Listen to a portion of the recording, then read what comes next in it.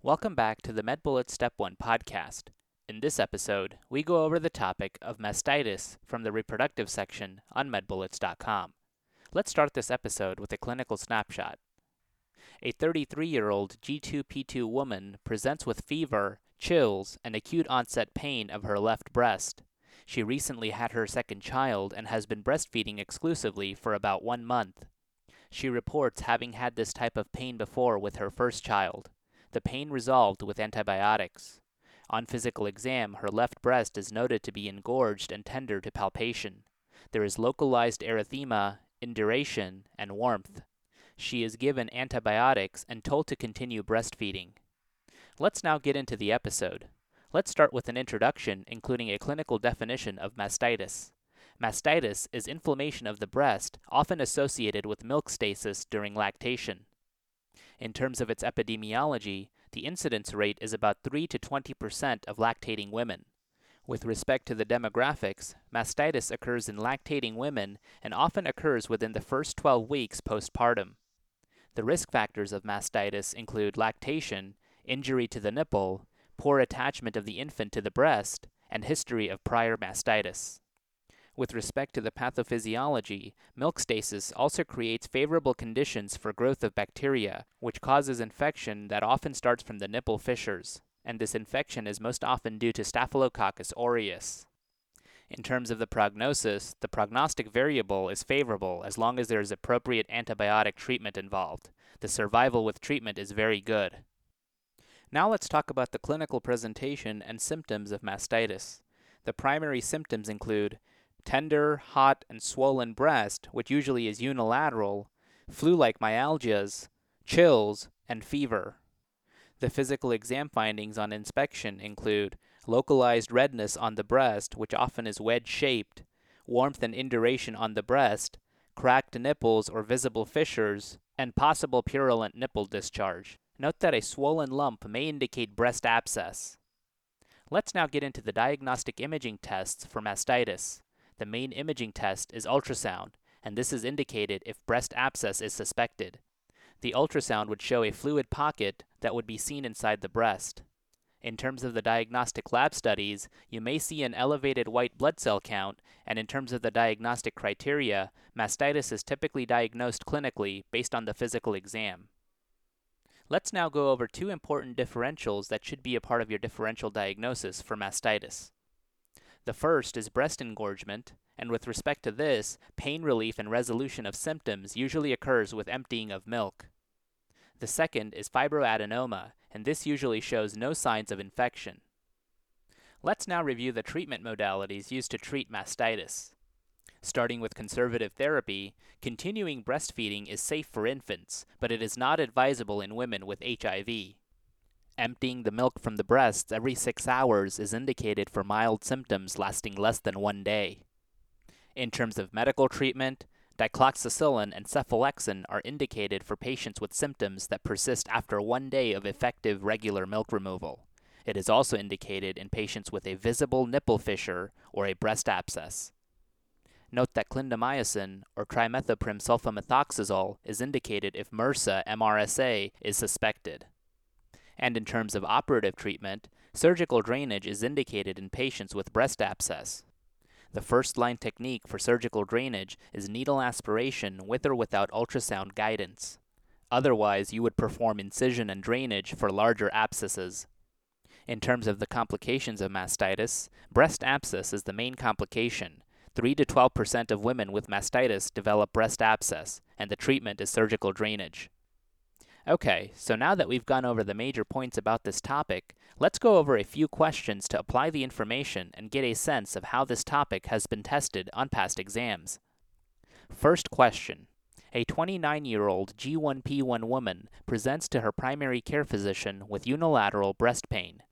She is currently breastfeeding her healthy 3-month-old baby boy. She has been breastfeeding since her child's birth without any problems. However, 3 days prior to presentation, she developed left breast pain, purulent nipple discharge, and malaise. Her past medical history is notable for obesity and generalized anxiety disorder. She takes sertraline. She does not smoke or drink alcohol. Her temperature is 100.8 degrees Fahrenheit or 38.2 degrees Celsius. Blood pressure is 128 over 78 millimeters of mercury. Pulse is 91 per minute, and respirations are 17 per minute. On exam, she appears lethargic but is able to answer questions appropriately. Her right breast appears normal. Her left breast is tender to palpation, warm to the touch, and swollen relative to the right breast. There is a visible fissure in the left nipple that expresses minimal purulent discharge. Which of the following pathogens is the most likely cause of this patient's condition? 1. Bacteroides fragilis. 2. Candida albicans. 3. Staphylococcus aureus. 4. Staphylococcus epidermidis. Or 5. Streptococcus pyogenes.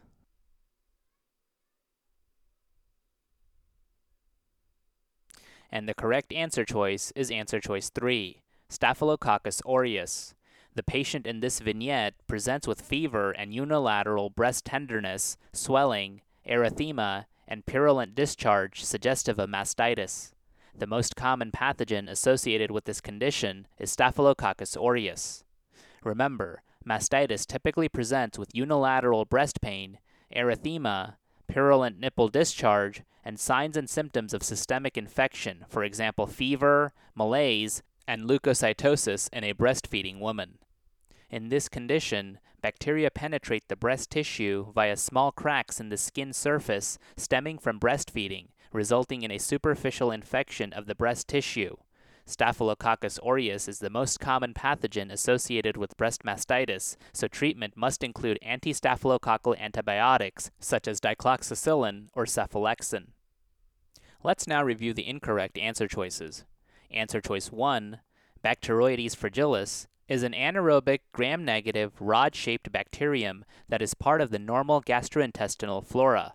It is associated with peritonitis, intra-abdominal abscesses, and perianal abscesses. Answer choice 2.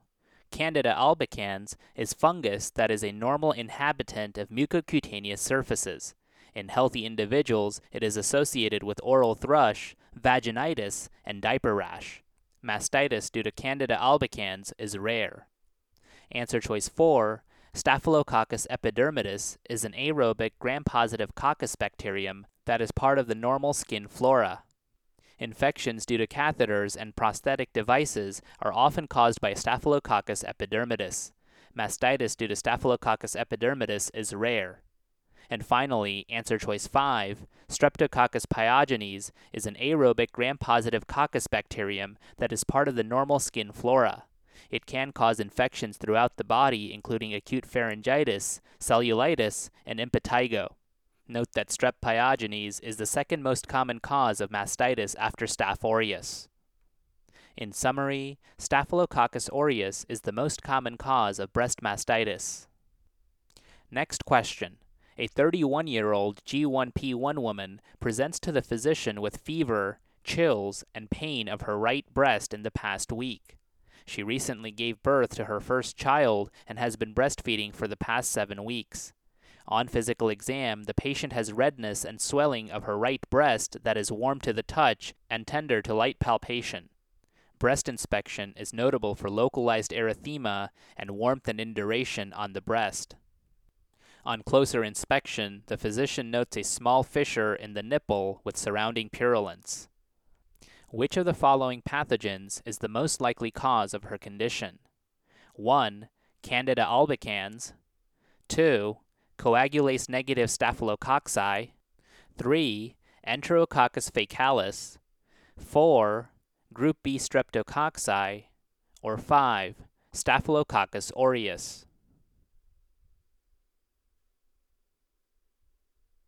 And the correct answer choice is answer choice 5, Staphylococcus aureus. This patient's presentation of a tender, red, swollen breast along with fever and chills is characteristic of acute mastitis, which is most commonly caused by Staphylococcus aureus. Remember, acute mastitis is inflammation of the breast that is most often associated with milk stasis during lactation in breastfeeding women. Milk stasis creates favorable conditions for the growth of bacteria, and infection is often introduced from fissures in the nipple.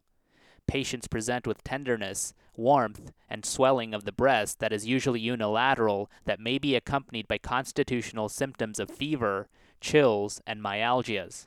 About 3 to 12% of patients with mastitis develop a breast abscess which requires surgical drainage. Let's now review the incorrect answer choices. Answer choices 1 through 4, Candida albicans, coagulase-negative staphylococci, Enterococcus faecalis, and Group B streptococci are potential pathogens that can cause mastitis in a breastfeeding woman, but mastitis caused by Staphylococcus aureus is much more common. In summary, acute mastitis is most commonly caused by Staphylococcus aureus. And that's all for this review about mastitis. Hopefully that was helpful. This is the MedBullets Step 1 podcast, a daily audio review session by MedBullets, the free learning and collaboration community for medical student education. Keep in mind that these podcasts are designed to go along with the topics on medbullets.com, and in fact, you can listen to these episodes right on the MedBullets website or mobile app while going through the topic. If you've gotten any value from these MedBullets Step 1 podcasts so far, please consider leaving us a 5-star rating and writing us a review on Apple Podcasts. It will help us spread the word and increase our discoverability tremendously. Also, if you aren't already, be sure to follow MedBullets on Facebook, Instagram, and Twitter for daily high-yield content.